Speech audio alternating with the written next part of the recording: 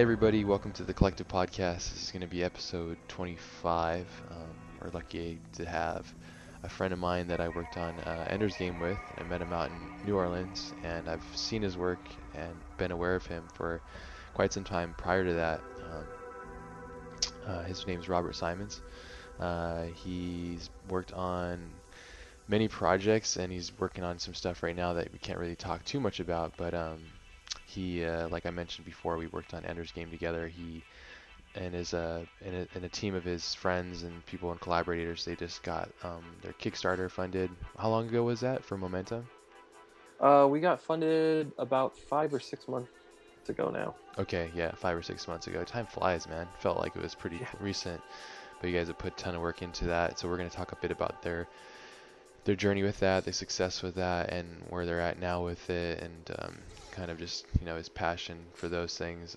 He also worked on The Thing, and he comes from Art Center, and he's learned under Scott Robertson, right? Yep. Learned under Scott. And what was your major through Art Center? Um, I was going through Art Center for entertainment design, and actually, when I first applied for Art Center, I was going for trans, because I had studied for 3 years prior in like Art Center Saturday High, which was meant for like high school students, Yeah. and I was purely doing trans for about 3 years to that. And Mm. then I found out that you could work on movies for a living, and that blew my mind. Yeah, And because obviously you're a fan of film, right? yep. That's good. Yeah, so the department came up right when I was applying, and so I switched everything over to the entertainment department. That's awesome. Kind of like George Hull did the same thing. Kind of similar. Oh, It's yeah? it's yeah. It's like instead of like why stick to this when I could create a world, you know? Like why create a car when I can create a world? Which I see there's total challenges to both, you know. It just depends No, on it's like what your true. interest is in, you know. So Yeah, I mean, ever since I was a kid, that's always what my passion was creating worlds. But, it's weird, like, you watch movies, but for some reason when I was a kid, I never really thought it was a job for some reason. good movies Like, then. They fooled yeah. you. So I don't know. I just didn't think there was a job for illustration in movies when I was younger. Mm. And then as I got older, towards the point of going, uh, in high school and stuff, when I was looking around, I started finding out more about the entertainment industry and video games, and I found out you could do it for movies. Yeah, Like, it's crazy business, huh? yeah, it's pretty cool. Do you enjoy your I mean, how many years have you had in the industry so far? I mean, I'm still a baby in all this stuff, Yeah. but I've been doing it for about 5 years now. Pretty much right when I started school, I also started working at the same time, Okay. and I've never stopped working ever since I started school. You have an So, insane hard work ethic as well. I don't know if you listened to Scott's one as well. I think you mentioned that, and you said that you guys had some similarities. Um, Perhaps that's why you guys probably connected. I imagine because you guys are friends, right? Or you guys at yeah, least we like are. keep in touch? Yeah, we still keep in touch. I mean, one of the films I was just working on, he was on there for a bit, and we were talking. But yeah, we have a lot of similarities in the sense that we don't stop working. Yeah. I I mean, just can you explain your day to day? Because I know that you don't have to say the details, but yeah. you're a bit like myself where it's like there's really no breaks. And I mean, typically, I wake up at like 7 or whatever, and I head off to work on whatever film I'm on to do concepts for. But then usually I get home at about 8, and maybe I give myself like an hour break. And then because of the short film that me and my two other co-creators, Peggy Chung and Mark Yang, that both came from Art Center too, at night, all three of us, we either answer emails from 3D people we have on our projects, or like right now while we're talking, I'm working on a matte painting for Momentum. cool. So And so just then you do that until like what time? it varies. I work until I'm gonna be too exhausted, maybe. Usually I Yeah. work until like about 12 or 1 a lot of the time. Yeah. So I give myself about 3 to 4 hours of work time when I get home Yeah. But you have after to work. do that, huh, to get your own stuff done. Do you think if you didn't put the time into your own projects, how it would take you a lot longer, right, to get to where you want to go? Which is, it seems like you want Yeah. to tell more stories or you want to do closer to your own production design kind of stuff. Well, yeah. I mean, it's weird when I started going through Arts Center. I thought all I ever wanted to do was concept painting. Mm, I'm just like, yeah, that'd be the best thing ever to do. of course, And which would. and yeah, I mean, I still love doing it, but as I started to get older, I actually got burnt out in Art Center because I also wasn't giving myself a break. I was also doing jobs too because I didn't want to pass up any opportunities. Yeah, Um, and because of that, by the time I got through my sixth term, because there's usually about 8 terms at Art Center, yeah. I was pretty fried. And a I'll do really that. That great, place is crazy. yeah, exactly. But a really great opportunity came up though at that same time, which was to work on The Thing at Yeah, my sixth term with Sean Howard, and I took it, which was insane because I had a full term at school still, and then I had to work there full time on that job. that's so crazy, dude. I mean, can you kind of explain it to people that don't know what you're talking about? Because Sure, yeah, yeah, because that's really out of control. Like just the thought of that, because the amount of hours, I mean, that's what Art Center does. From my understanding of all my friends that go there, is it they make you draw. Not that they don't make you. It's just like it's a place where you go and it's incredibly intense, and you go there to get super good, and they just run you through the ringer so that you get good, you know. And not everybody leaves there super accomplished. I've seen students that leave there and don't really get any job. Depends yeah, on their focus and their study, but for you, the idea that you go in there and then you're working, you know, and then you go and you go to school there and you have a full, that's like, it's really like there's only so many hours in the day, and it's like you're cheating somehow. yeah. Yeah, Well, it really felt during that time that I was cheating it. yeah, But something happened then that actually changed my perspective of life quite a bit because during that whole time I was only focused on trying to get a career in concept art. mm, Um, and my dad was a huge proponent of it too because my dad was really big into films and I grew up watching films with him. So both of us yeah. I really want to talk loved. about him and the films that you guys watched too after the thing, but sorry, I want to just make sure we, because that's Sure. important part of all this. So, but go ahead. Yeah. No, I mean, a lot of that is about to. A lot of stuff with my dad. Um, like when I got onto the thing, basically, a few weeks after I got onto that project, me and my dad were talking, and he was really excited that I got onto that project, but it was pretty sporadic. But he actually passed away about 3 years, or I mean, 3 years, 3 weeks after I got onto the project. Oh man, I'm so sorry to hear that. Um, yeah, I mean, it changed my view of everything I did after he passed away. Of course. Uh, Eh, because oh, I'm You sorry, you go don't have ahead. to talk about this stuff too if it's too personal. So No, no, it's okay. It's stuff I mentioned on my site and everything too, because I feel like it's important to talk about for a lot of people to hear too, because sure, it changed my perspective on how I see concept art or how I see things. sure. Because I was only one of the reasons why I was doing concept art wasn't just for myself too, but it was because me and my dad both loved films, and so he always helped me and he always supported me in working in film. And I didn't really know it until after he passed away. But after he passed away, I didn't know what to do with myself anymore, Mm, um, because I feel like I lost a lot of my. It's actually I was listening to David's yeah, interview earlier, and it's sounds very really similar. similar. It's very similar what he went through. I actually lost my muse basically for a good year.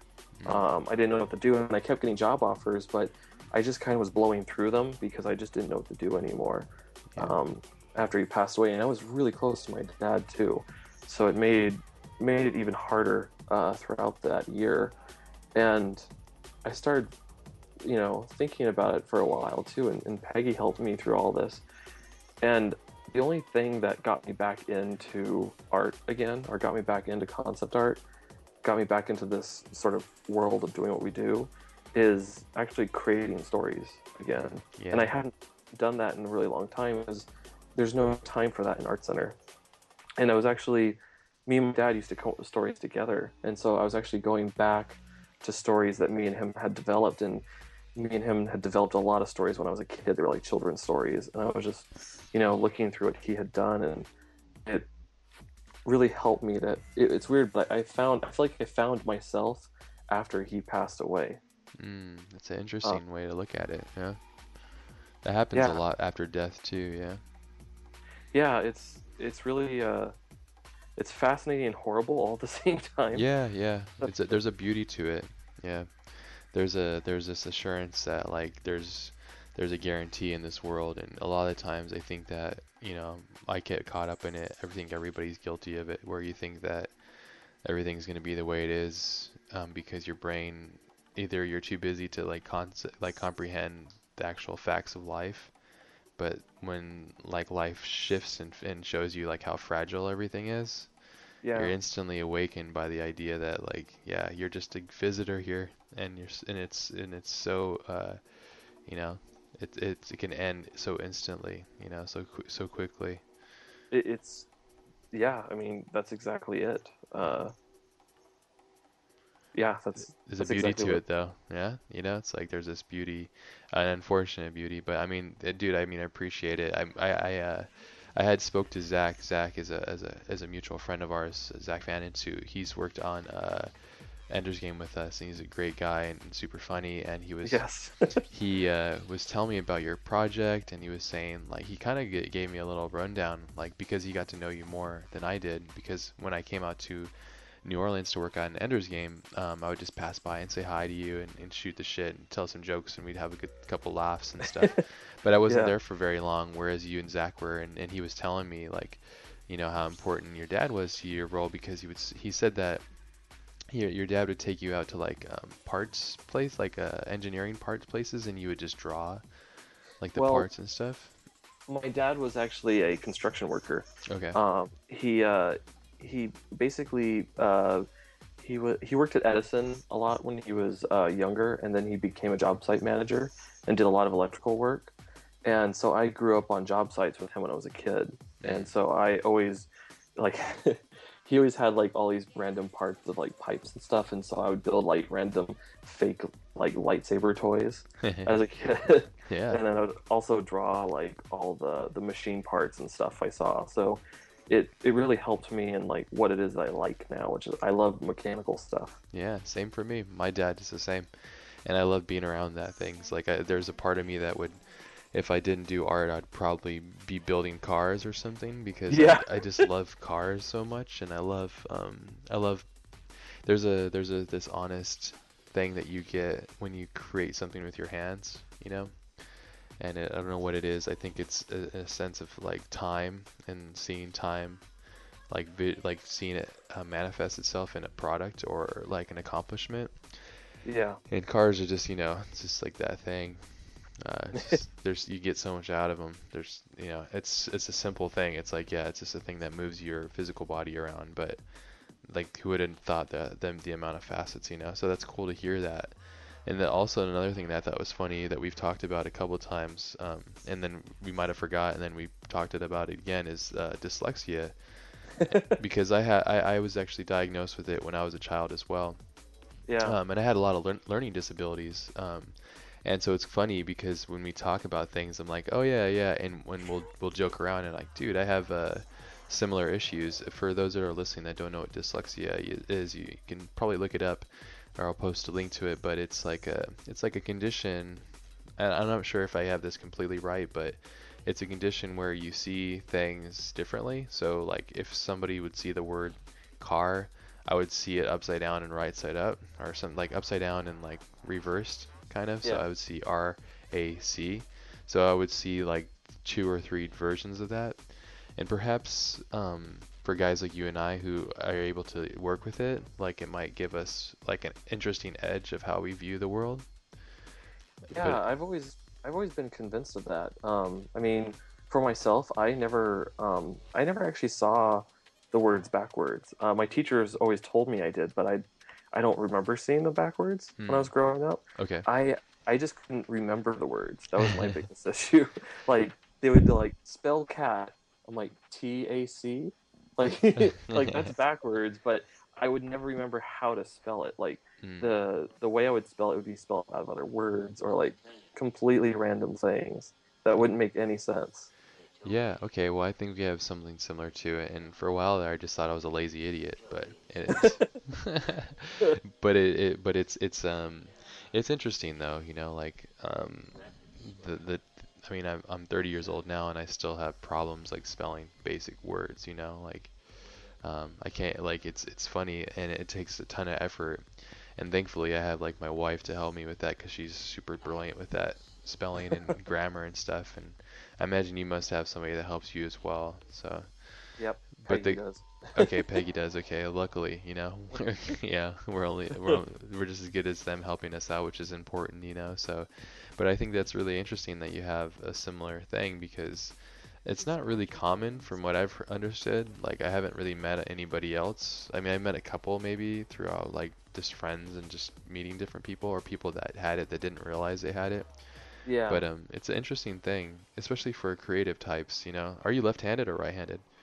I'm right-handed. Okay, so I'm left-handed, and sometimes Oh, you there's are? yeah, there's that combination of like, left-handed and dyslexia that leads to these things. I'm not a big believer in talent, but I do believe Yeah. there's certain components that make a certain experience for a certain person's differently than others.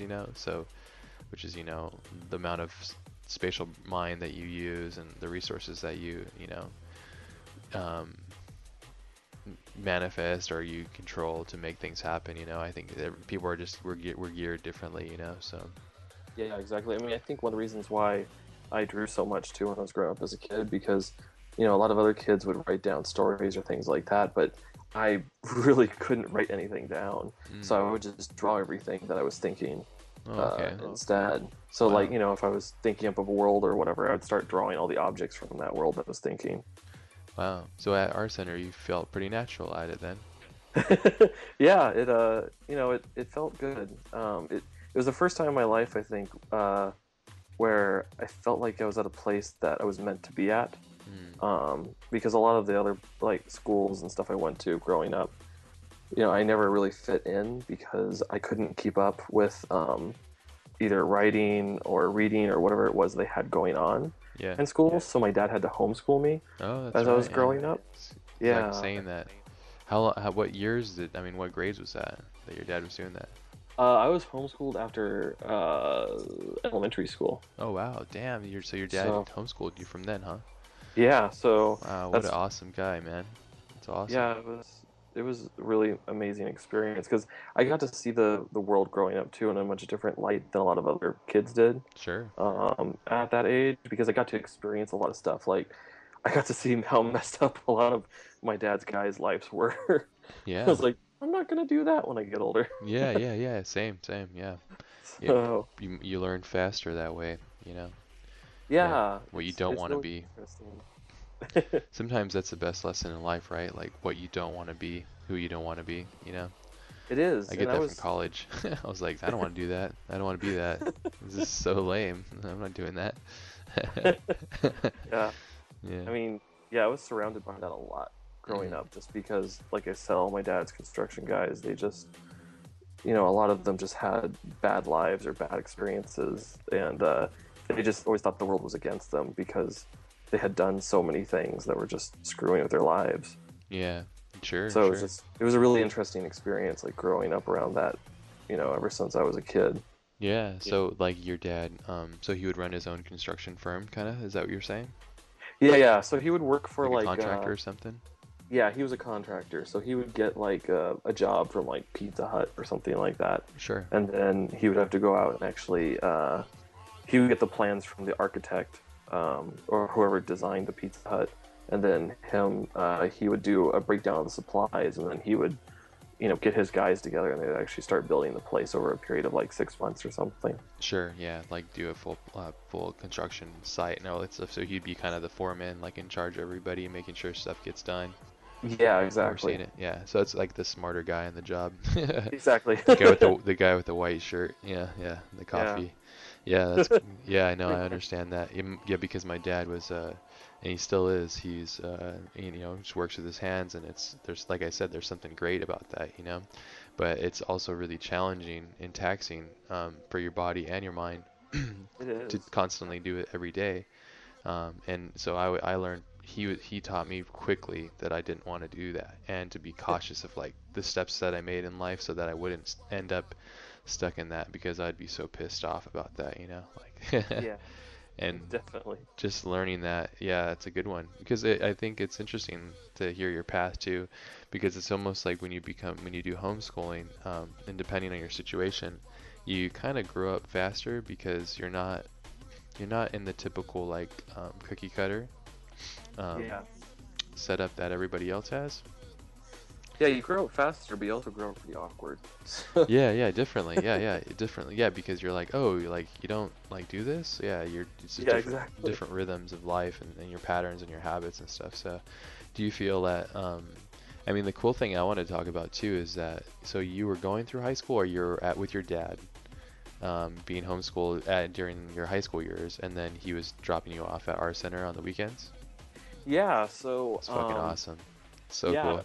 I was taught through him by him all through high school, and then on weekends I'd pretty much spend my weekends in Pasadena because I lived in Riverside. Okay. So we were commuting about 2 to 3 hours every weekend.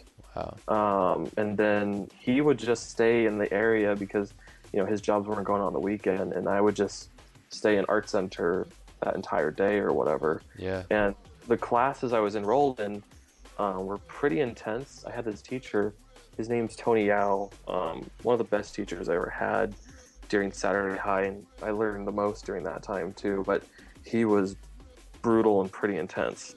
That's awesome. Most And best the best teachers usually are. yeah, exactly. Crazy, And yeah. he taught us at a level that even Art Center wasn't really teaching at the time. Hmm. It was more of like what the college students should have been doing, but even a lot of the college students weren't pushing themselves that hard. Okay. I mean, there was one term where we actually, he had us build an entire vehicles out of PVC pipe and foam core, and then we had to color them in the end, paint them, and then Oh you had to wow. be able to actually sit inside of it and like control some mechanisms and stuff like that. It's Wow. pretty crazy. Yeah, what an interesting experience. Yeah. People think that a lot of that stuff, what you guys would be doing there, is just like consists of like lots of drawing and hours of drawing. It is that, but there's also much more to that too, just to get a full foundation of like the experience. Yeah, I mean, there's a lot of building that goes on, and a lot of figuring out how things work too, like breaking stuff and figuring out how to actually make it physically work in the end. Yeah, which is super important, I think, because like if you don't have an understanding of how things are built, then you don't really understand like how to design it, right? So it's like, one foot in front of the other. So it's a smart way of looking at it. And I'm taken aback by like how awesome your dad was. That's really cool, man. It's really rare for a man to do such a thing, like to step up and take care and put that much love into it. So that's just really great to hear. So it's cool. And then what's cool that I can tell is that you found yourself again, but then you're living for him. Like I don't know if that's how you No, that's experienced it. no, it's true. I mean, I had a series of dreams. It was really strange, but after my dad passed away, I had a series of dreams for about a year and a half after that were all him. But it was strange because I feel like that was part of my evolution to do what it is I'm doing now, and that's create my own films and be a filmmaker instead of a concept artist to Sure. be able to tell stories. Yeah. It was a really trippy time, very strange. Yeah, yeah, but it's like, through the darkness comes light and all those sayings and stuff. It's like, and it just depends on how much you want these things or how hard you're willing to push for these, types of situations and stuff. So, Yeah. yeah, I lost my best friend when I was like 22, I think, and then and my Oh, my grandpa passed away, like I think within the same month. Then my car got stolen the same day, my grandpa's like funeral. oh my God. Yeah, it was really shitty. I mean, more so, of course, the passing of like my close friends.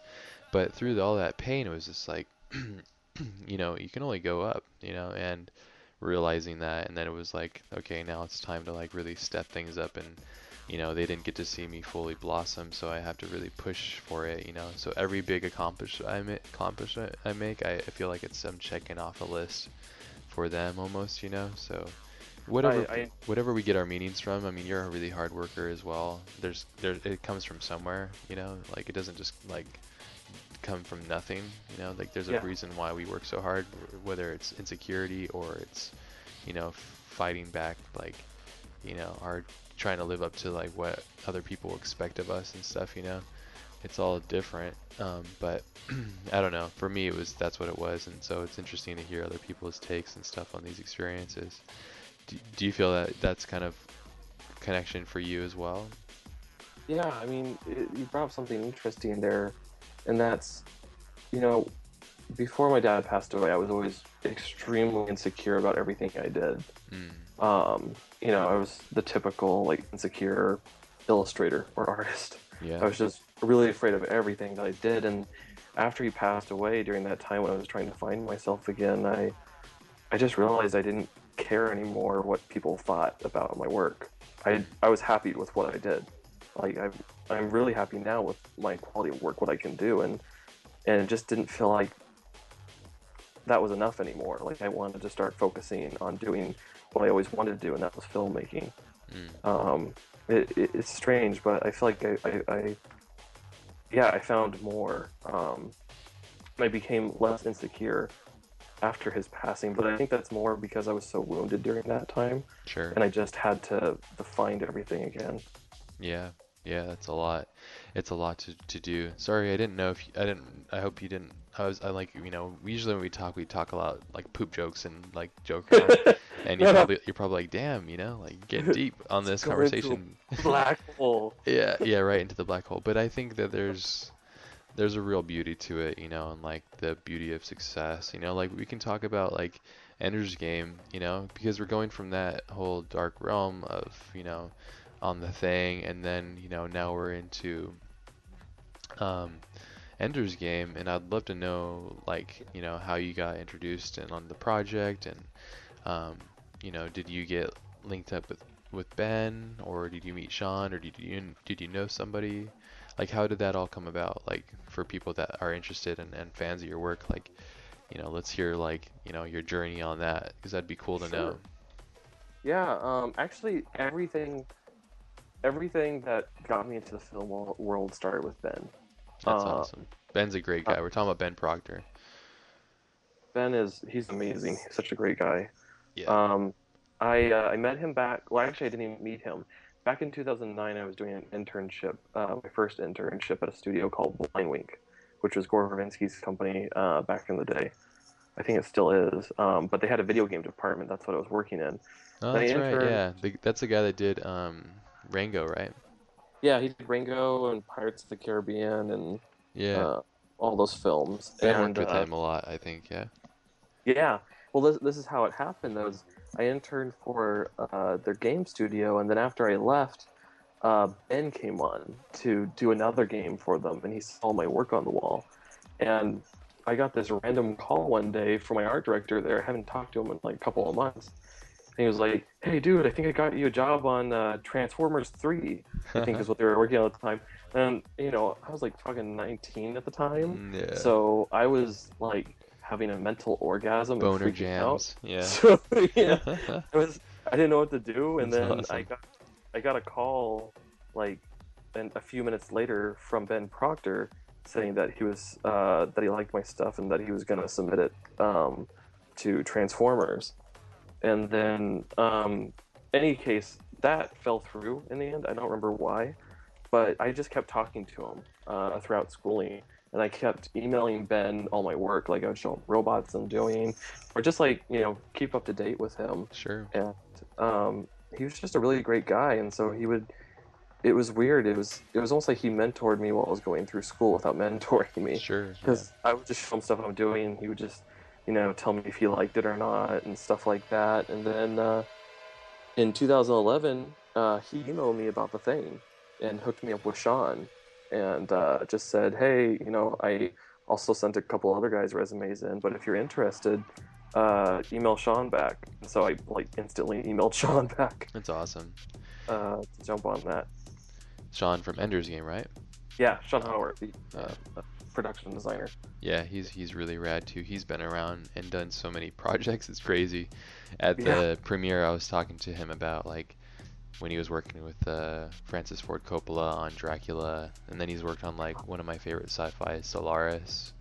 And just like it's like, damn, dude, he's been around and done a lot of really cool things. It's really cool to kind of pick his mind. I can't wait to try and get him on the podcast. I think he's a bit shy to do it, but yeah, he would be awesome if you can get him on though. yeah, just his experience all in all, and just like his yeah, just I mean working with Coppola, just what a crazy experience that must be. I mean that dude's Yeah, made some of my favorite films.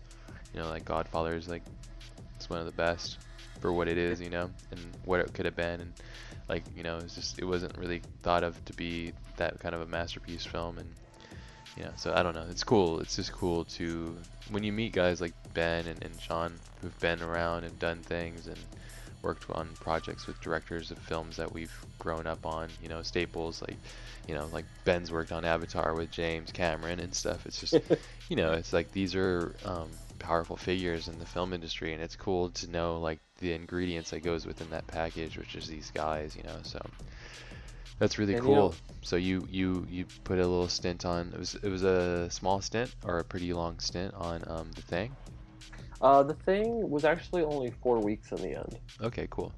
And then that finished up, and I kept talking to Sean for a bit after that, and then about 6 months later, I got another call from them, and they told me they both got Ender's Game, and they wanted to get me on. That's great. And I was super excited, but then I didn't hear anything for like 2 months after that. I was like, shit, Yeah. I guess it fell through. Isn't that And the then, gamble, huh? yeah, exactly. And I turned down a couple of jobs too, so I was like, fuck, I guess I gotta start like going back to games or whatever. And then I got a random call again from them. They're like, can you start Monday? I was like, That's how sure, it is. Yeah. I'll be there. Yeah. Uh, It's a gypsy world. It's like a weird it carnival really gypsy is. world. Yeah. It's a rough one too, don't you think? It can be really rough if you're not ready for it. It's yeah, I mean, I was really lucky, really lucky that Sean and Ben were such nice guys. Yeah. Because a lot of the projects I've worked on since, I've had to get used to the typical Hollywood world that you always hear about. Yeah, what's that to you? Because I've experienced it too.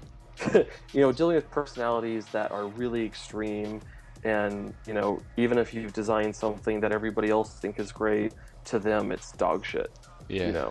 It's and then you've reached your limit, but they're asking for more, and you just can't go anymore.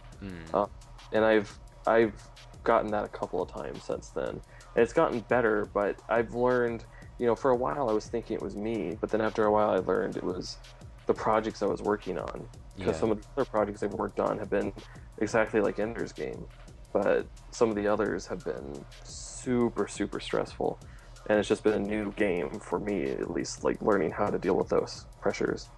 Yeah, that's the key, right? And then keeping that energy going. Because like, for Ender's Game, what was your stay on Ender's Game? I was on it for 9 months in the end. Oh, it's so long, dude.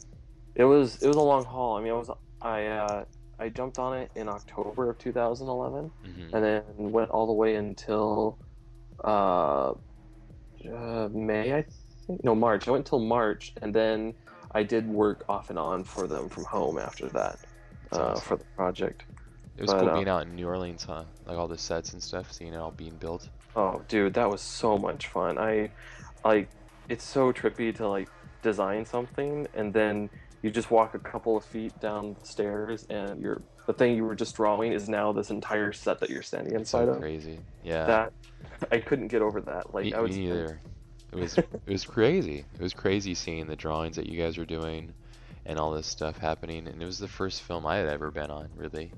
And yeah. it was just like, whoa, like this is crazy. Like there's so much madness happening here. And really kudos to everybody that was part of Ben's team, and Ben and Sean for taking the risk on kind of like just noobs like ourselves, you know? Like that's cool. It's something to be remembered. So, you know, when we It's crazy. There y- were, there were a lot of noobs on that project. yeah, yeah, and it was a challenging project, you know. It wasn't easy. There was a lot of work and a lot of hard work that went into it, and it's an incredibly hard film to make, I think personally. Yeah. Almost impossible to make in certain aspects just because of the constraints of what film can offer, from my opinion. But Mhm. I mean, you have children actors, which is super hard, and then you have zero G, which is like, you know, near impossible. And they thought Yeah. they pulled it off. The zero G, I thought they pulled it off really well.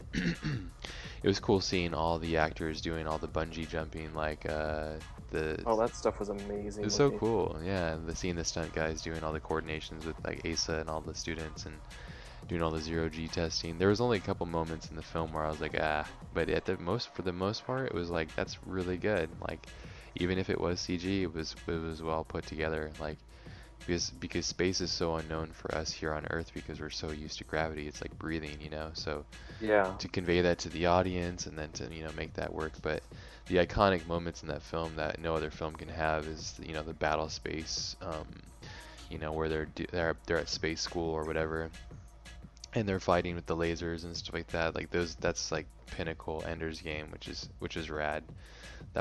That's the thing that really hooked me into the job too. They had showed me at Digital Domain.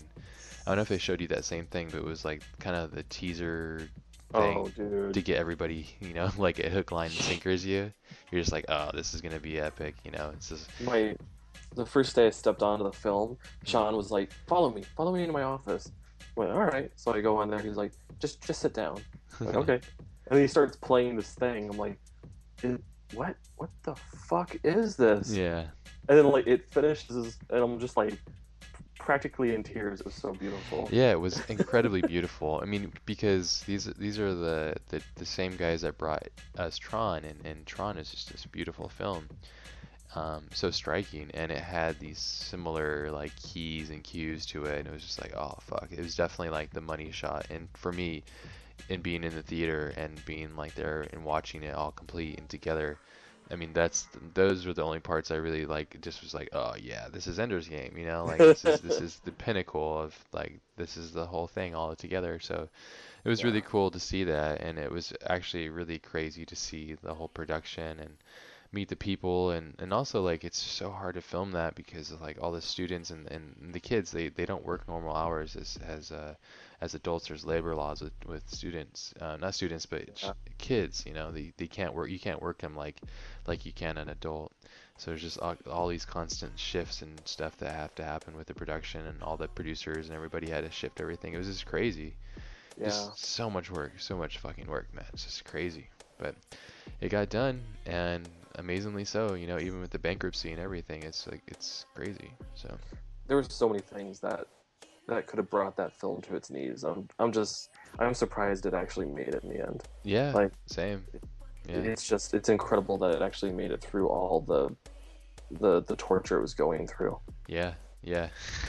But Yeah, we felt it and saw it, so it's, I mean, but it is good, and it's a blessing to have it all done. And yeah, yeah. man, there's been a couple people that have asked me to talk about Ender's Game, so that's why I'm focusing on it, because they Yeah, want to let's know do a it. I mean, bit about your involvement. I'm on your website right now, and for those who are listening, I'll post a link, obviously, to Robert's work so you can see. You did a lot of stuff because, like you said, it's about 9 months cumulative of work. I mean, yeah. we have like the flight, the Formic world, which I use that planet so many times. I know. I would always look at your boards. I'm like, oh, that's that illustration I did. Check that Yeah. out. Yeah, yeah, I used that so many times. Yeah, and then the ships, and then the Arrow space station, the helmet that you helped us construct and design, Ender's helmet, or the battle simulation room. Not the sim room, that's like the battle, what do you call that? The battle dome or whatever? What's that thing? The space station? Which, oh, the oh god, I forgot what it's called. The station room thing. Station room. Yeah. Yeah, battle station. Yeah. The battle room, or no, isn't it called the battle room? It's a battle room. Yeah. Yeah.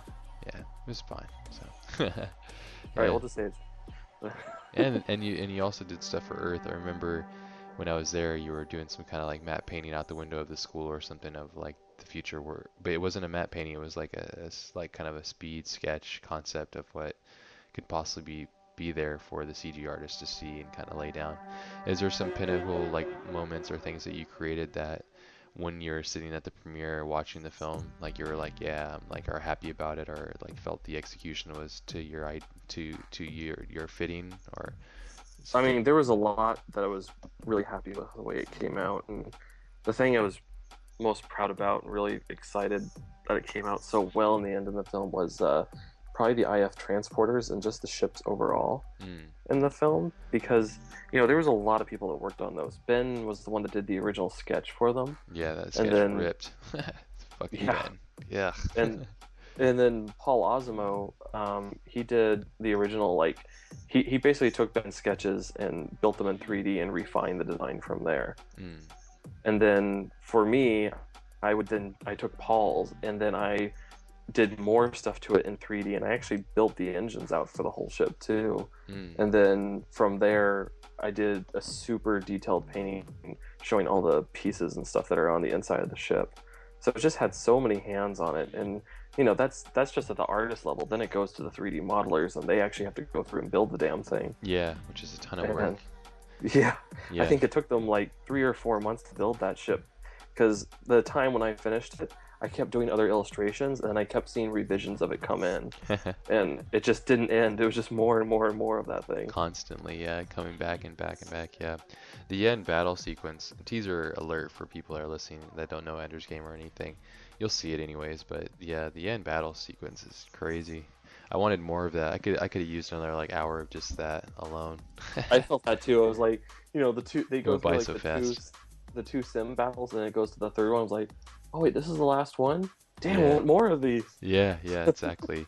Yeah, because those are like, it's an action film, it's a sci-fi action flick, like those are like it's like a popcorn film. You go there, you enjoy the entertainment of being like watching something amazing occur, So Yeah. yeah, I can, for these kind of films, I can never do enough with that, like I'd always love to see more and more. So, but yeah, I mean, so let's look at like I'm looking at your website, so like I'm looking at the space station, like Ender's Game space station. Yeah. And so this is haven't done this yet really with any of the guests, but let's try this with you because I think since it's so new and I want to expose kind of like your skill set and what you did and stuff and talk about it if you're cool with it. Sure. Yeah. But I'm looking at like the docking arm. So basically what you guys would do is pass around like an OBJ or like a 3D object file. Is that what you do? Well, the docking arm was purely drawn in Photoshop. That Okay, entire cool. thing. And that was Um, all you? that was all me. So Ben came to me and he just said, "Hey, we have a close-up shot which never made it into the film in the Yeah, end. there's But we lots have of a those close-up. too. Yeah, we have a close-up shot of the ship docking with the station. Can you design the docking mechanism and the docking station for the ship?" So Yeah. then I drew. I was pretty exhausted from painting at that time too. So I just decided to switch my whole medium over to drawing at that point. And Cool. so I was just drawing all the elements out, and that was a lot of fun just to go through and detail everything. I love drawings like this because it just reminds me of like looking through like Ralph McQuarrie's like Star Wars sketches and stuff. And Oh just, like, yeah. I just like I love this kind of stuff. So it's just cool. It's interesting, and I've talked to Ben about his process a bit too with like Prometheus, the ship of Prometheus, like refining the ship and all that stuff. And if we're looking at the image down below that, the airlock. So this is a combination of 3D that you would paint over in Photoshop to add the details. Uh, if you're talking about the airlock that pops open, the hatch one, Yeah, where that the one, the IF yeah, carriers like right underneath. It's all circular. yeah, that one was all 3D in Moto, and Okay. then I was horrific at 3D during that period, so I would only build it to a rough stage, and then I would just paint over it from there. Which is cool though, because you get the idea across. Yeah, exactly. This is all Moto then, because Scott Robertson's really big into Moto. Are you into that as well? Is that the program that Yeah, I your mean, tool I choice? I love Moto because I mean, Art Center taught us SketchUp, Yeah. and then Moto is a really simple program. and a lot of the things I learned in SketchUp just translated simply into Modo too. Okay, And so it was just really easy for me to pick it up in the end. cool. And your learning curve on that was pretty decent because of SketchUp, like prelim kind of Yeah, I mean, I learning did it. it off and on, but then during Ender's Game, I just decided to pick it up fully then. So then, this was before I started my own short film Momentum. So on the weekends, I would actually go home and do more Ender's Game stuff. But I was doing it on my own time, Yeah, and I was just learning 3D by doing it. That's why I was building like the ship's engines and stuff, yeah. because I was just trying to figure out like how I could engineer these things in 3D space. Sure, and then once you start building it, you're just like, oh, I can use this here. It becomes like a Lego, I imagine, you know? Yeah, exactly. It's like, oh, I'll just plug this into Yeah, their 3D model now. exactly, So, and then replicate it and then move it around and, flip it and spin it and put it into something else and become something completely different, yeah. which is always fun. Yeah, that's awesome, man. I mean, that's cool because that's kind of the similar process I think that Ben would do when he was in a crunch. This is what I imagine with the Prometheus stuff is he would do crazy like line art drawings over like rough OBJs or object renders and then get those details and pass them along to somebody that's, has more time and stuff because for a guy like Ben, it was like never any time, I'd have to call him like at 8 o'clock at night and be like, dude, what's up?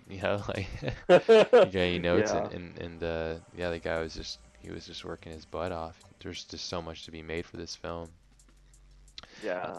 Yeah, there's so much to be done here, and also like if we look down at like the hatch bay kind of stuff with the airlock, like that Hmm. whole that whole like corridor space that's obviously generated in 3D. Was that you and Ben? Yeah, so Ben was the one that did the initial image, Okay.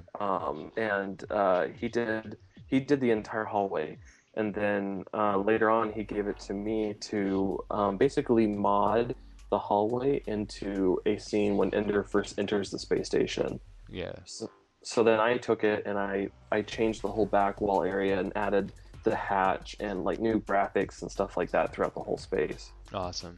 Yeah. There was that app, I think, did he show it to you where he had like a projection system in his iPad and you could go stand in a certain part of the set and then move the iPad around. It was like a Oh, 3D that was projection. so cool. That was awesome. Yeah. Yeah. It was cool because you could show Gavin and anybody that wanted to see like, okay, this is what it's going to look like. It's going to look pretty close to this. And, that was an amazing thing. I forget the application they used, but it was just a cool trick. Yeah, and I think doesn't Ben use Softimage? Yeah, I think he does use Softimage actually. Yeah, pretty sure he does. Which is great. It seems like Vitaly uses that too. It's like the old school badasses use that stuff, so Yeah. I think it's powerful. But so is Modo, from what I've understood. So I would really love to give myself the time to learn these things, and I'm the only person that is, I'm the only person at fault for not learning these things. It's just so much time, it's such a black hole too. So, but do you Yeah, feel like like from learning the 3D and all those kind of tricks and stuff that they've probably helped you significantly, right? Because now it's like you don't even just draw. Sometimes you just go straight into building the 3D object. oh yeah, definitely. Like the last few films I've worked on, I've actually I've gotten a lot better at now where I know how to measure everything out and figure out the sizes for everything. So I've actually built a couple of sets in my last few films and then Wow. just illustrated over the top of those. So I get all the dimensions down for the set designer, but then I can go in and just illustrate on top of it and make it look pretty, and then I can give all the dimensions and the pretty image to the set designer to go with from there. That's nuts, dude. That's awesome. And that's really the future of this stuff, right? Because as you realize just as much as I did, it's like there's people that want to be creative and there's people that want to make money. Yeah. And there's both of them on the set, there's both of them and you encounter both of them, which is fine. It's important, right? I mean, you can't have one without the other. Yeah. But for guys that are trying to make the money, they want to get as much as out of you as they can, and which is understandable. But if you're able to nail all those things, I mean, if I was building a set, I would love to have a guy that was like, okay, you know, you're designing, I say, I like this, and that. I give you notes, you go back, refine it, come back, and then I say, that's fine, go for it, and then it's already kind of built out to scale. Yeah, exactly. Like, holy shit, that saves like a huge chunk of time. because there's so much that gets lost in translation, as you know, so which Yeah, is awesome. exactly. It just helps slim the whole process down a lot. Yeah. You must be really proud though. I mean, this is a huge amount of work, a huge deck of work, especially for your level in the game, basically, you know. So it must be like a really cool experience for you. Um, It's pretty mind blowing for me, yeah, um, imagine. because to me, I just was having fun doing this stuff in the film because it was in my, I mean, now I purposely try to get myself out of my comfort zone, but this entire film was in my comfort zone Mm, while I was working on it, and so I was just having fun with every single image I was doing in this film, that's and awesome. I was always excited coming in every day to work on stuff. Yeah, I can really tell. You can tell that you're a fan of, sci-fi and machinery and engine, Yeah. stuff like that because it's fun, you know? Yeah, and I mean, you did a lot of things. It wasn't that you just did like concept design stuff too. You also did like graphics and stuff, and then you also did animation, animatics and stuff, which is like a whole nother thing, which is it's just like, that's the level of stuff that you provide and bring is to the table is just really massive, So it totally makes sense to me that you would want to go and do your own thing, which is make your own stuff. And the one thing I wanted to talk about too is like how that came about for you to do, the animatics for this as well. Like, was that something that you proposed and they were Um, they were good for it, or yeah, I mean, what happened is Sean came to me one day and told me that there was a scene that was going to get cut out of the film, and we had to show everybody that what the scene looked like. Mm, And so I did a really rough illustration showing what the first illustration I did was of the space shuttle's butt in sort of the launch bay. yeah, yeah, And I did that one, and then they liked it and they went off with it. But then there wasn't really much for me to do the rest of that day. So I don't know why the thought occurred to me. It just randomly happened. But I was just like, doesn't Photoshop have an animation system? So I started looking through it and I found, the animation keys and everything. And then the spaceship was done in Modo. And so this was a little archaic because I didn't know how to animate in Modo. But basically, I just took the model in Modo, and tilted it ever so slightly each frame and rendered out one of those frames, and then kept tossing it into my illustration I did in yeah, Photoshop. And then it looked like the whole thing was moving in yeah. the animatic. And then I started studying like the fire blast and everything. I just went crazy with it that day because I just didn't have any work the rest of the day. That's awesome. And they came back and they were like, "Oh, the scene's gonna get cut." I was like, "Oh, well, I did this." And I showed it to them. They're like, "1 second," and then they showed it to everybody, and they wound up keeping the scene in the movie. That's awesome. Yeah, and it's a total necessary thing, and I think that like without you doing that, it would have been probably just would have been scrapped. And I think there was a moment too when I was making user interface stuff, and then Ryan and my friend that did motion design on the beginning of it, we showed him like a concept of like the one-hand keyboard. I don't know if you saw that. It The was like one hand. like it was the idea that he wouldn't use both hands. He would use like one hand. The way he would use it would be interesting. And so we showed Oh yeah. there was like a hand. Like Ryan filmed himself on his iPad and then keyed everything in and showed that like this technology or this use of technology, and that totally sold him on it. I wish there was more time to do those things, which is cool that you found more time to do your animatics as well, which is great. Which probably you took a lot of that and brought it to you being able to do it for your own films and stuff, and then it probably helped your Kickstarter stuff as well, which we should totally talk about, which would be great to discuss. But it's just a huge amount of work. Are they doing an art of book for Ender's Game? Supposedly it's already out. But Really? it's one of those ones though where it's like, it has the art in it, but it also has like movie stills and everything. Oh yeah, yeah. So it's not really like it's not like the Yeah. Weta one with the District 9, which is like crazy. Yeah, exactly. I That's think it's unfortunate. called like Ender's Game, The Adventure Continues or something like that. Oh, perfect.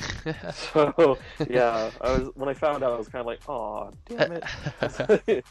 There goes all uh, the work. there goes all the work. Exactly. Yeah, you might have like one piece in there then. So Yeah, exactly. sorry, dude. Well, at least you're smart enough to show it and present it properly on your site, and like I mean, it's one thing to. I'm sure you learned this at um, art center, but it's one thing to be good at your craft. It's another to be able to present it and sell it for people can be edible basically, you know. So yeah. That was a big part of Art Center. Yeah, it was always your presentation, like how to lay things out in a simple enough way for people to understand. Yeah, because that's really, I mean, unfortunately, and maybe it's due to people like you and I feeding into this thing, but you know, people can only consume what you give them, you know, and people Yeah, eat things quicker and quicker nowadays, so it's up to you like how you feed them, you know, the information and stuff. So, which is good, but you know, it's just part of it, you know. So, but oh man, it's really cool, dude. Like, yeah, congratulations for finishing it. It was cool to see you at the premiere too. We got to see Ender's Game a couple days before it was oh, that was released. awesome. It was Yeah. really cool. I've never been to that theater. It was the Man Chinese Theater in LA, and I'm not a big fan of LA, but that was really cool, man. It was a really beautiful, like, I just loved amazing theater. watching the curtains open in front of us. It took it like 20 minutes to open the curtains. Yeah, man. I bet your girlfriend was super proud and happy for you as well, right? She had to have Oh, been. she was ecstatic. Peggy. So Peggy Chung is also a concept artist, but she's my girlfriend. And this when this opportunity came up, she told me instantly to take it. Yeah. Because one of the problems with Ender's Game is it was going to require me to move to New Orleans for 6 months, Yeah, and that's a good point. Peggy has her own work out here too, so we couldn't live around each other for those 6 months. So it was really just thankfully for iPads existed. Yeah. We were able to talk to each other every night through our iPads, at least through the FaceTime. But it was very little that we got to see each other. And if it wasn't for her support, I probably wouldn't be able to make it through that film because it was hard a couple of times. Yeah, I imagine. I remember talking to you about that because when I was out there, you're like, yeah, like my girlfriend's back home and blah blah blah, and it's like, damn, dude, yeah, it sucks, man. A lot of people, I think, they just think that this film industry is, you know, it's like this glamorous thing. Is absolutely not. It's No. if you're doing it right too, it's absolutely not because it's grueling work. It's really hard, long hours. Like being on set and location is incredibly taxing. Yeah. I think a director's job's probably got to be one of the hardest jobs of people that I've experienced. I mean, it's like what our dads do, but it's like, you know, like crazy, more complicated because of all the moving pieces and stuff. It's just like, oh, it's ridiculous. So, but you know, it's a challenging thing. You know, it's a challenging thing. I was just listening to a podcast on the Nerdist with Harrison Ford actually, and Oh. they were asking him. I'll send you a link. I'll also post a link in the commentary for this podcast. But they were asking him about would he ever direct a film, and he was like, no. Like, why would I? It's not good money, and it's horrible like experience. You know, like, Oh and my God. it's funny because you know, he doesn't give a shit. Why would he care? You know, like he's not Yeah. the leading man anymore, and it's like not like it's bad. It's just like he doesn't really care. He can speak his mind, which is great, and he's always kind of been like that, which is what makes him so special. Yeah. But Exactly. I mean, that was another thing. Did you get the chance to see him on set? I saw him when I was out there. That was pretty I trippy. I saw him once. Peggy flew out during one of the months, and we are just walking around on the sets. And I was like, I wonder if we're gonna get to see Harrison Ford today. And literally, right when I said that, the door opened right next to me and Peggy, and Harrison Ford walked right past us. And both of us are super nerds, so we just froze instantly. We're like, oh fuck, there's Harrison Ford. He's getting dressed. Watch him. Let's take his undies, Yeah, exactly. sell them Take his on, script. sell them on eBay. Yeah. Now he's got a certain like energy too on location on set too. That's another thing. It's like I didn't want to mess with him or anybody, you know. Like I was really fortunate to get a chance to work with Asa directly, and that was just crazy because I only had like 15 minutes to work with him because of how demanding he God. was of his time. And how challenging it was to like book time. We would get time and we get set up, and then boom, it would cancel out because you had to do a couple more takes of a shot, and just like, you know, it was so much back and forth. But it was really cool and smart of them to bring me out there and help with the technology. I don't know if it helped much, but It was interesting though, for sure. I mean, No, it's really cool because, on screen watching his movements with the graphics and everything, yeah, it's like from an anime when you're watching it, which is really hard to do with a live action to teach someone to do that. With an anime, you can draw it out, we can, but yeah, you have power over the composition and and composing it. Yeah, yeah, exactly. But it was amazing to watch him move with the graphics. I thought it was really beautiful looking. cool. That's Um, awesome. Well, then mission accomplished. It was well worth the effort and the money that those guys spent for me to come out there.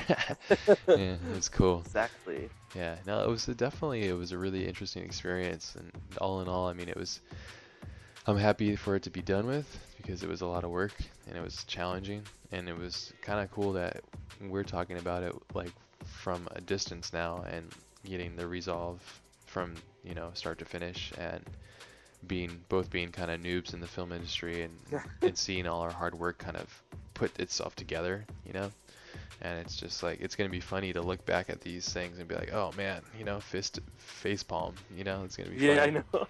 We're gonna have lots of Exactly. that, but it's actually really cool, and we just have to really thank Sean and Ben and everybody, and even Gavin. I mean, I'm sure you got a chance to talk and work directly with Gavin, right? Yeah, I did. Yeah, Gavin, all those guys, man, he's like so nice. they're all wonderful people. They're smart, they're talented, they're nice. None of them have an ego. They were all just great. It's fucking Gavin, crazy. Sean, Ben.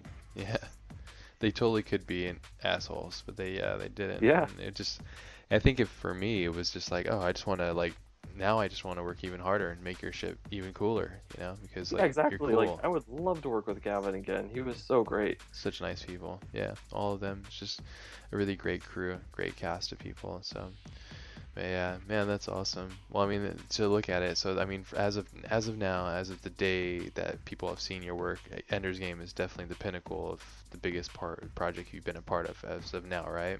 Yeah, definitely. Yeah, because of your involvement and how much stuff you had involved with it and stuff. So, and overall, it sounds like you're really happy with it, like with your contribution, which is great. So, Yeah, I mean, for myself too with movies lately, I've been trying to take a simpler approach to watching films and just try to enjoy them instead of critique the hell out of them anymore. sure. And it's been awesome. Like I really enjoyed Ender's Game. I thought it was a lot of fun. Cool. That's You good, know? man. I mean, that's key. It's hard for different people for different experiences to like, not look. I mean, look past certain things. It gets really taxing for me, even just to like.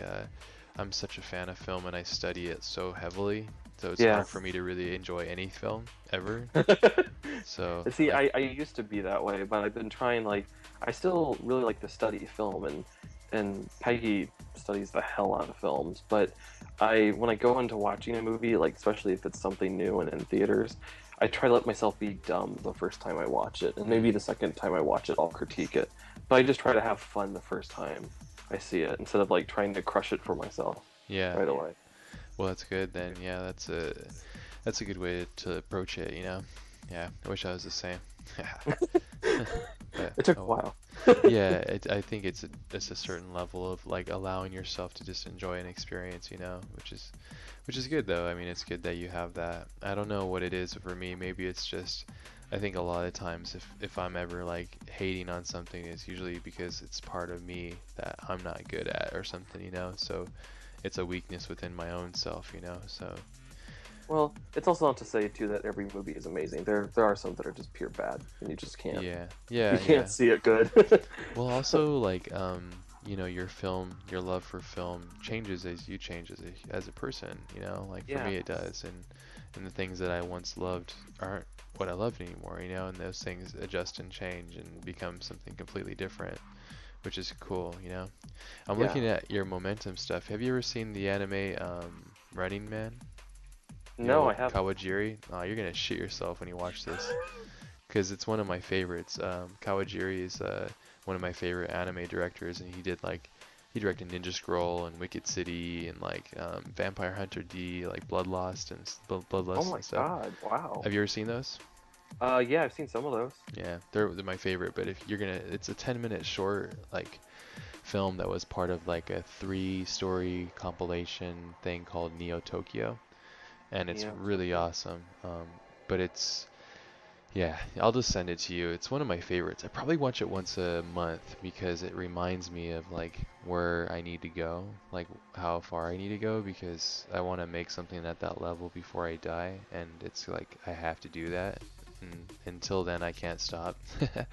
Yeah. So, like, I'd love to do like what the Wachowskis did was like, make an interesting story which becomes a film franchise of sorts, and then Yeah, you have exactly. enough money and clout basically to push it in and pay like talented people, from Japan or something to create animation. Because to me, I think like that's the pinnacle. I think like Akira and Ghost in the Shell and films like that are like basically masterpieces of our time. And yeah, I think you'll really dig it because now we're gonna start talking about Momentum. I'm surprised you haven't seen it. You're gonna really lose your shit. It's really awesome. So yeah, it's That's really cool. awesome. Yeah.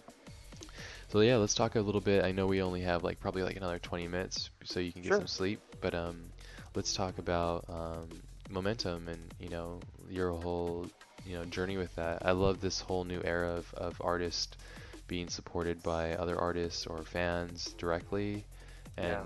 via Kickstarter. I have a couple close friends that have like success with books like Anthony Jones. I had him on the other day and he's a good friend of mine. He's awesome and it was really cool to see his book get funded, which is awesome. And I just love this new generation of people getting things made without like having to go to like executives and shit.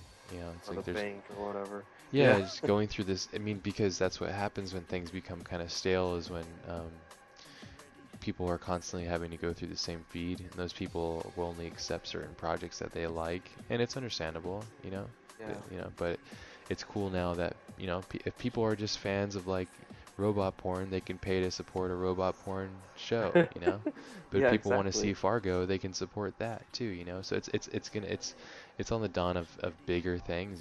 But it's really cool to see it's in its infant state and then see how it worked for you. So how was your Yeah. guys' whole approach with that? Well, before we did the Kickstarter, we actually had dumped a ton of money into the project ourselves. Mm, And right before we were going to shoot the whole thing, we realized we weren't going to have enough to pay for our camera and everything because we spent so much on all the props throughout the whole film. So we just decided, we're like, well, maybe we should try trying the Kickstarter to see if we can get the rest of this whole thing funded, yeah, and see if they would be interested in it. And the Kickstarter community had been so amazing to us when we were doing the whole project. We got put on the staff picks right away when we put it up, and it got put on a ton of different Kickstarter sites, it's and awesome.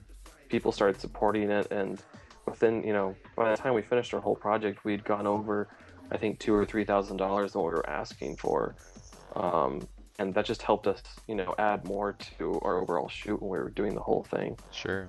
Yeah, because it costs a lot of money. That's cool too for you guys to take that risk. I'm doing a big personal project too, and once you start paying out of your own pocket for this stuff, Yeah. it's like shit. Like you have to go all the way in. And sometimes we don't realize it too, but a lot of directors, even huge directors put a ton of money into their own films. I think even like Peter Jackson, or even I forget who it was who I heard about, but they had to like they're like, oh, I want this shot, and they're like, well, it's gonna cost you $1 million. She's like, I don't care, like that's you can take it out of my salary. I just want that shot. It's important. I think No, it it's was true. Del Toro. I think did that for a shot in Hellboy or something like that. But it happens a lot. I've heard that similar stuff happened with Jim Cameron. Um, and but I think what it means is it holds that director accountable, Yeah. and it also makes them more attached to it rather than just like they're clocking in going, I don't really care, you're taking the risk and I'm just going to do it. It's like they're standing back behind what they believe in, whether it's good or bad. It is what it is. It's what they want. So similar Yeah. thing. Once you believe in something like that, you just can't turn back on it. You can't just halfway believe in it. You have to go for it Yep, you have to, entirely. especially when you put in you know your own investment, right, with money and all that stuff in it. Yeah, it becomes incredibly taxing and stuff, but it sounds like, I mean, you're an incredibly positive and optimistic person from the times and the experiences that I've had with you, which is great. Thanks, And it's man. Well, it's just the truth, you know? Like, some people are not, you know? Some people in this world are like shitheads and they just like, you know, blah, blah, blah. But, you know, it takes many different types of people to make the world, you know, click, obviously. But it's just cool. It's cool to see that. And do you kind of want to, I mean, sorry, I don't mean to get into it, but I want to also talk about like how much work it was for you guys to get the process through Kickstarter and how much work it Yeah. was just, I mean, because it's tons of work just to put the video together and be like, hey, we need money and, you know, break down all the gifts and um, Well, all a that lot of stuff. don't know this, but when we were originally going to do the Kickstarter, there was like a month period before we were going to shoot, like a month or two period, and we weren't sure completely if we wanted to do Kickstarter because we had never done anything like that before too. We were kind of like halfway in and out of it, and finally, like I think a month before we were going to shoot, we just looked at our funds and we realized there was going to be no way that we could do this. So we were going to have to push hard. So that within within a week, we made our Kickstarter video and we put together our whole Kickstarter campaign Yeah, within that week. it's awesome. And Peggy was the one that was mainly in charge of the Kickstarter after we put it together. And for a solid month, she just spent watching the Kickstarter, like promoting it as much as possible to get people interested into it and bring them onto the project to see if they were interested or not. That's awesome. That's so cool, man. And so you guys are like a dynamic duo too, which is great. So I know there's a lot that I couldn't do without her. that's great, and that's good to know and acknowledge. So it's really cool. And yeah, it was nice meeting her too at the premiere as well. I mentioned having you guys both on. I don't know, maybe she's napping or something. So Oh, she had some work that she needed to finish up tonight, but maybe another time though. sure, sure, of course. Maybe when that comes out and we can promote it and stuff and kind of talk about Yeah, your process and stuff, that'd be good fun.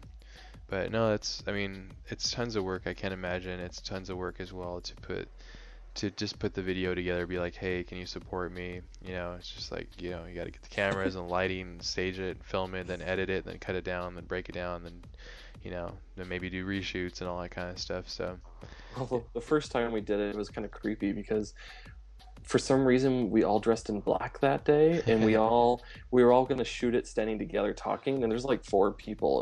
It was me, Peggy, Mark, so all the creators, and then our director, and we just looked like some weird cult standing there trying to talk to people about our project. We're like, oh, we can never show this to anybody. And so that entire week we spent reshooting the whole thing and re-editing to get it to look right. That's awesome. That's awesome. Very cool, man. And so it's due to show or release.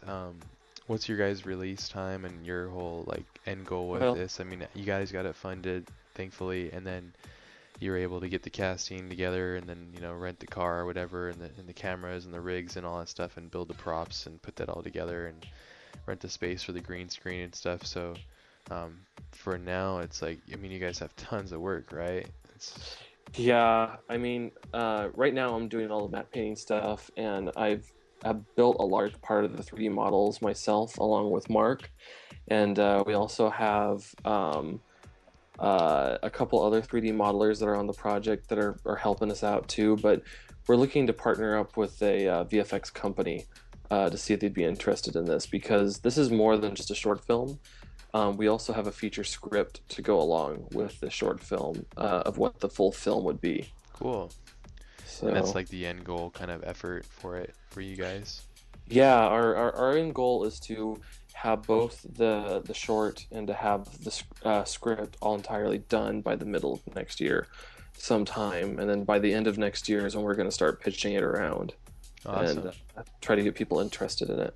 Very cool. That's cool, man. Yeah, it's tons of work. Yeah, it's it's different than illustrating, that's for sure. Yeah, you're in charge of so many different things, so many different aspects, and keeping just things that you just out of your control, trying to control them. But I think what has there's been a lesson that you've learned with this stuff? I've learned to just kind of go with it the best I can, not try to fight the forces of the world, and That's just a big plan. part of it. Yeah, Yeah, like for planning. me, that's a big part of it too, is just learning how to go with the flow instead of fighting it because I fought it a lot early on Yeah. and I got really tired really fast Yep. from doing that. Yeah, there's certain things you just can't fight. You can't fight that, like, one of the actors is sick and he's not looking so good or sounding so good, or like just things that you're just out of your control.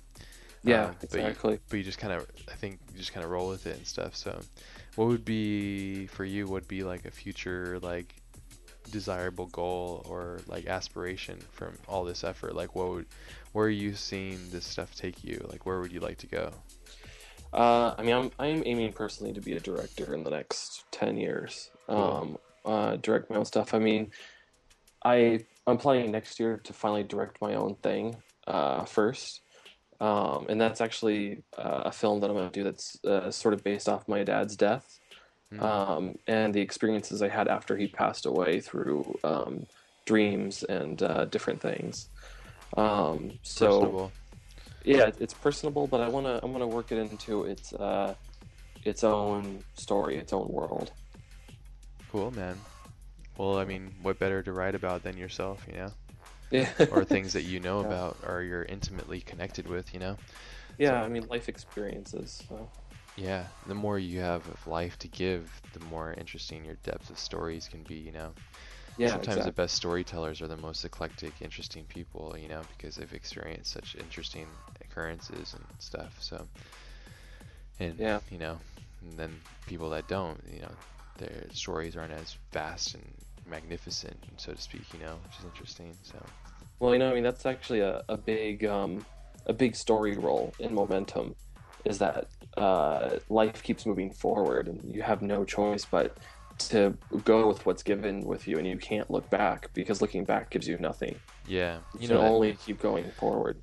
there's that Chinese saying, I think it's Chinese, so like a proverb or something. I'm gonna totally butcher it, but I've mentioned it before on the podcast. But it's something that I always think about, or I mention, or I share with friends, that when we talk about this kind of stuff, it's basically says like, when you live in the past, like, you're depressed, and if you live in the future, you're stressed out. But if you live in the current, like the now, then you're at peace with yourself.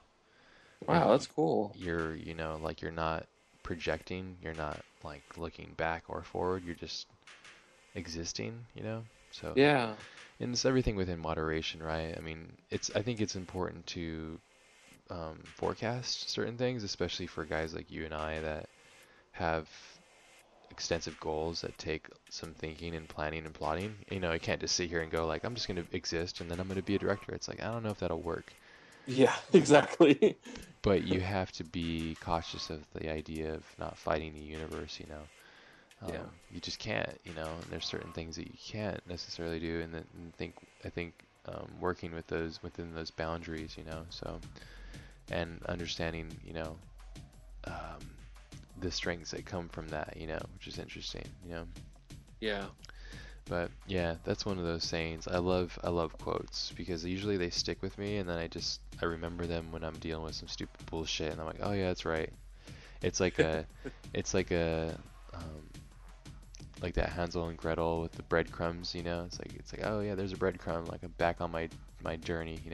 yeah, Whether it's good exactly. or bad. It's like, it's the little breadcrumb along the way of life. Like, oh, okay, yeah, like, it's taking me back there. So, it's cool. It's interesting too, to me, to see that so many of my friends and myself included, like, once you get to a certain level when you create stuff, it's like you hit a wall with it. You're like, okay, like, I've created this stuff, and it's like, now it's like, I want to like make my own stories and make my own stuff. And it seems like it's maybe it's just because I'm surrounded by a bunch of talented people that are wanting to do that. But it's like, it's kind of crazy to me because it's like maybe it's just like a new age kind of thing where everybody wants to just make their own stuff, and Yeah.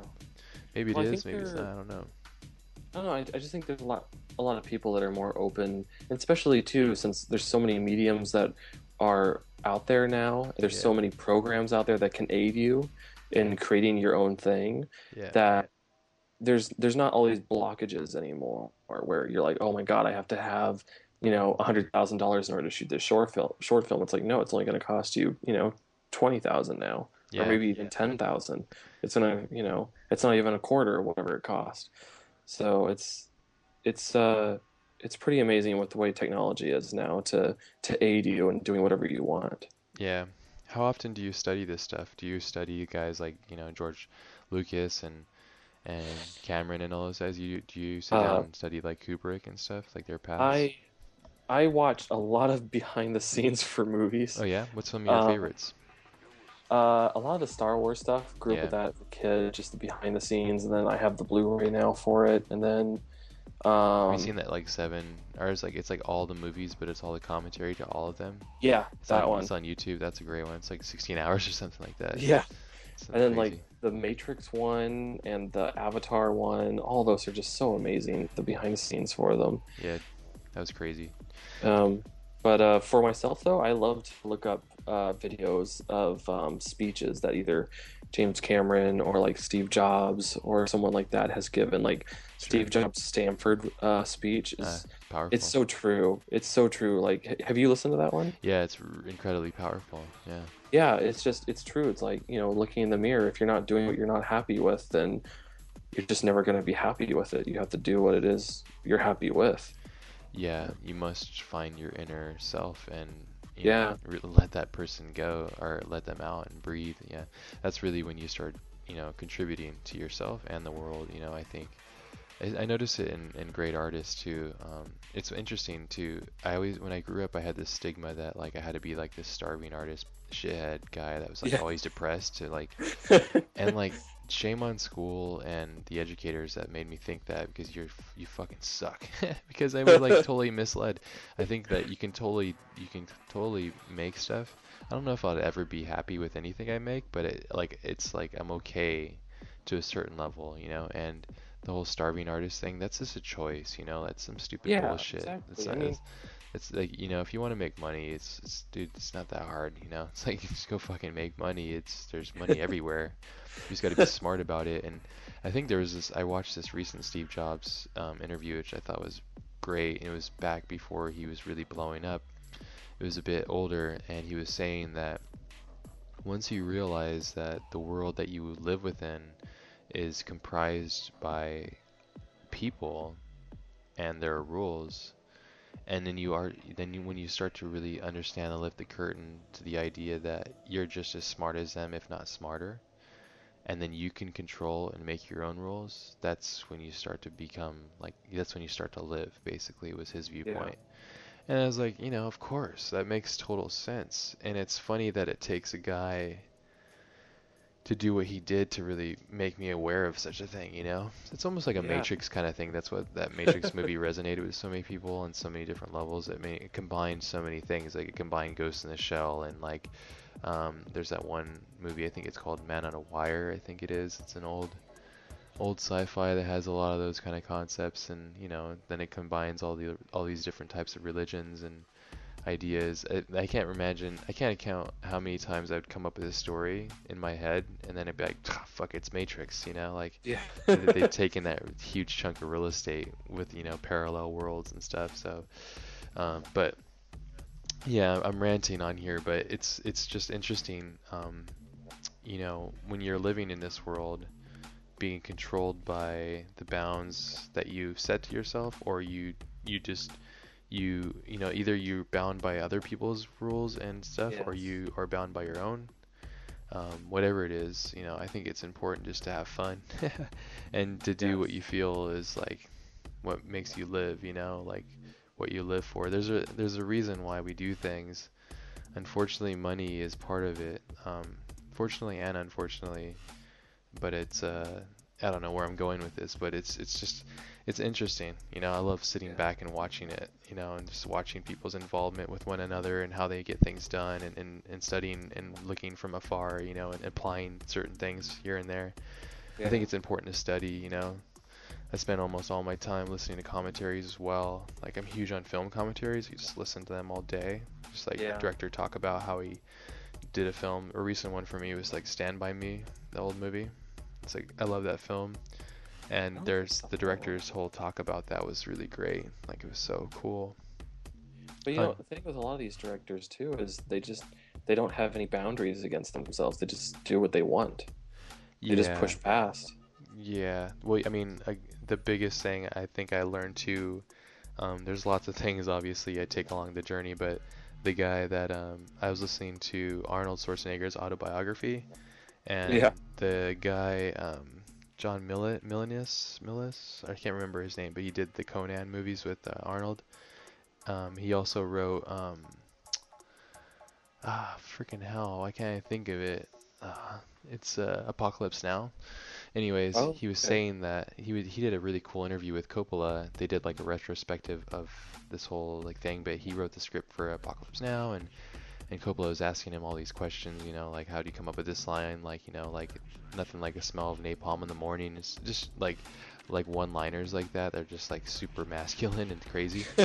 But he was saying that for up-and-coming directors or anybody, it's just like a great director has tenacity. Like it's just it's incredible who is incredibly tenacious and to do stuff. If you've never seen it, you should check out it's the documentary behind Apocalypse Now. It's man, my brain is mush. It sucks. I hate Well, this. it's I hate getting pretty late. yeah. Well, it's I mean I gotta it's like what 12. I usually stay up to like 1:30, 2 o'clock working on some days, so it's okay. But damn, I was gonna say it's The Heart of Darkness, I think it's called, and it's Coppola's wife when they were out in Vietnam. I think it was Vietnam where they filmed a lot of it. Maybe not. I think maybe it's the Philippines where they filmed a bunch of Apocalypse Now. You should really look into this one because it's fucking Yeah. nuts. It's crazy to see how far a director will go. He literally went insane making that film, and it was his journey. And his wife would watch him, and it was like she was saying like it's crazy to watch somebody that you love literally go to the end of himself, and it's just like fucking hell, man. Like people will sacrifice so much to make these things. It's crazy, you know. It's crazy, the conviction of Yeah. these things and how things get made. And as you know, it's just like I think the end goal and the big thing that I take from this, and I think you see it as well, is that like no matter what you're doing, as long as you're doing like what you love to the 100%, like the fullest of effort, like everything will work out, Yes. It always does. As long as you put in 100%, it's impossible for nothing to come out of it. Something is going to happen. Yeah, always. It's, yeah. Yeah, yeah, man. Well, I think on that amazing tip, is there anything else that you wanted to cover or talk about? Uh, no, I mean, it's been amazing talking to you, man. It's, Yeah, we like I said, for anybody that's listening, like we've had a couple chances to talk a little bit casually here and there, and we'll send little like, dick joke emails back and forth. Because for the most part, I usually like to joke around and be a stupid shithead because life is a fucking comedy to me. Like yeah. stupid can be so stupid and ironic, but I think it's cool to be able to get to know you more, and I appreciate you being so honest and open about really sensitive things. So it's cool, and it just shows your maturity and your ability to grow and adjust and adapt and react. So yeah, Yeah, man. I mean, I love talking about these things and getting it out there. cool, So yeah, it's been great, dude.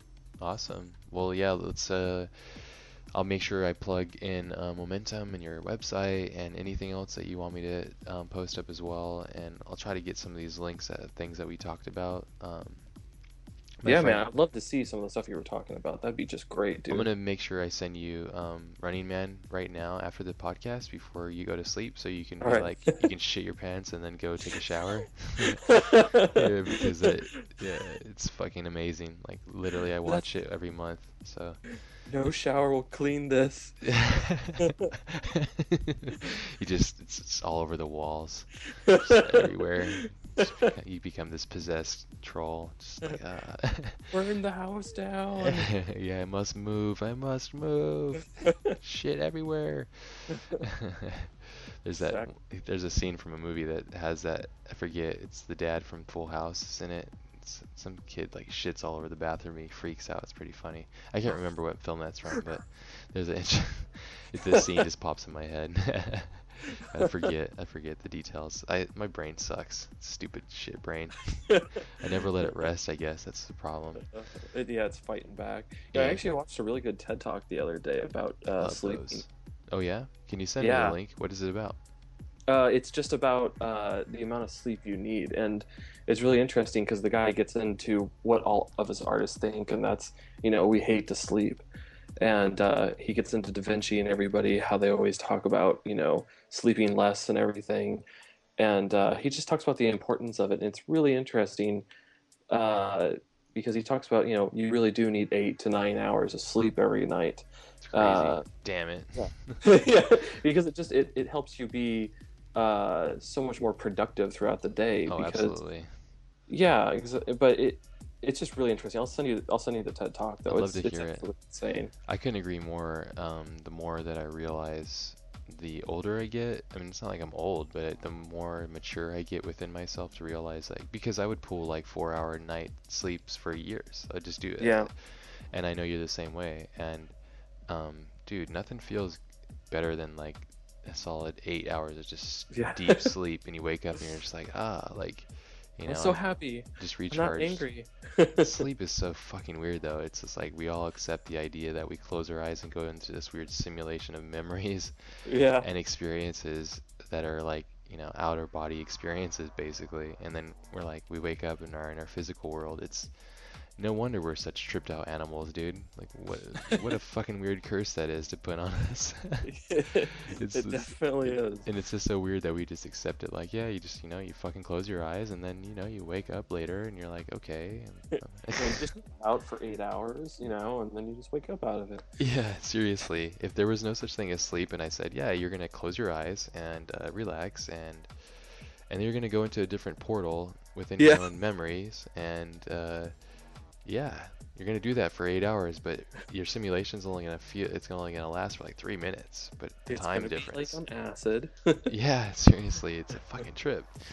These things, I mean, how could you not be curious about the world and want to make stories when you have such big, enormous holes in reality, Yeah, How exactly. could you not? So, no, that's cool. I'd love to see that. I mean, I love TED Talks. TED Talks are some of my favorite things as well. And just, I mean, all things in general, too. I try to post, I don't know if you do, like, if you're up on social media. I used to not be at all, and I started to realize how powerful it was with just sharing ideas and getting links from other people. Yeah, Because if I saw, exactly. like, a link from you on your Facebook and you said, like, oh, this is a cool TED Talk about time, I'd be like, oh, okay, I'm gonna click that, watch that while I work, or save it for later. And, but I try to use my Twitter and Facebook only for, like, the podcast and linking art and ideas and videos and stuff. So, do, That's a really good idea, actually, because usually I'm only trying to sell myself for the most part on Facebook, but like a check out cheap this horse. But ass. but that's a really great idea though, because I watch so many TED Talks throughout the day while I'm working, and Mm. I always try to tell people about them later, but I'm horrible at explaining it. So I Yeah, should just just start post the link. sharing it. Yeah, Yeah, yeah, if you have something great, I mean, please throw it to Twitter or throw it up on Facebook because like there's so many cool things. And what I find is that if I find a really great link, I send it, and then somebody that knows even more about this will go like, "Oh, have you like read this or have you seen that?" And it just gets like compound and so interesting. And in the day and age of the world that we live within now, it's just like exchanging ideas and stuff. It's just so powerful. It's yeah. like, how could we not? So yeah, definitely that would be great. And um, yeah, I'd love to just check these things out because I love knowing about new commentaries, and this is the same things too. I usually repost a lot of these things like Running Man and stuff, or anime nerd shit because I'm so into that stuff. So Yeah, exactly. yeah, but yeah, that would be awesome. But um, yeah, and I'll also try to post up your Twitter feed and stuff as well, so people that can get at you and see what you're up to and see the progress on your projects and stuff. So Yeah. yeah, but man, it was really great talking to you, and thank you for your time. And Dude, yeah, yeah, it was great hanging out here and talking to you too. yeah, dude. It's super cool, man. Well, I'm glad we got a chance to do it, and congratulations on your success with Ender's Game, and also You with too, man. thanks, dude. Yeah, it was a challenging project. But I'm glad I'm glad it all finished and got done. So I am too. I'm yeah, glad it's out of the way now. yeah, yeah. On to the next thing. So the next fix, the next drug, the next thing. So, but Yeah, man. Well, have a great night. Get your 8 hours of sleep. And oh yeah, before that, I'll send you the link to Running Man. So you, like we talked about, as planned, you shit your pants and then you move. So. Yeah, exactly. You put this place down. Hazmat suits. Yeah. Everything. Radiation. Yeah, all that stuff. Awesome. Well, cool, man. Well, have a good night, and I'll be posting this up in a week or so. Awesome. All right. I'll talk to you later, man. Okay, buddy. Have a good night. You too. Ciao. Bye. Bye.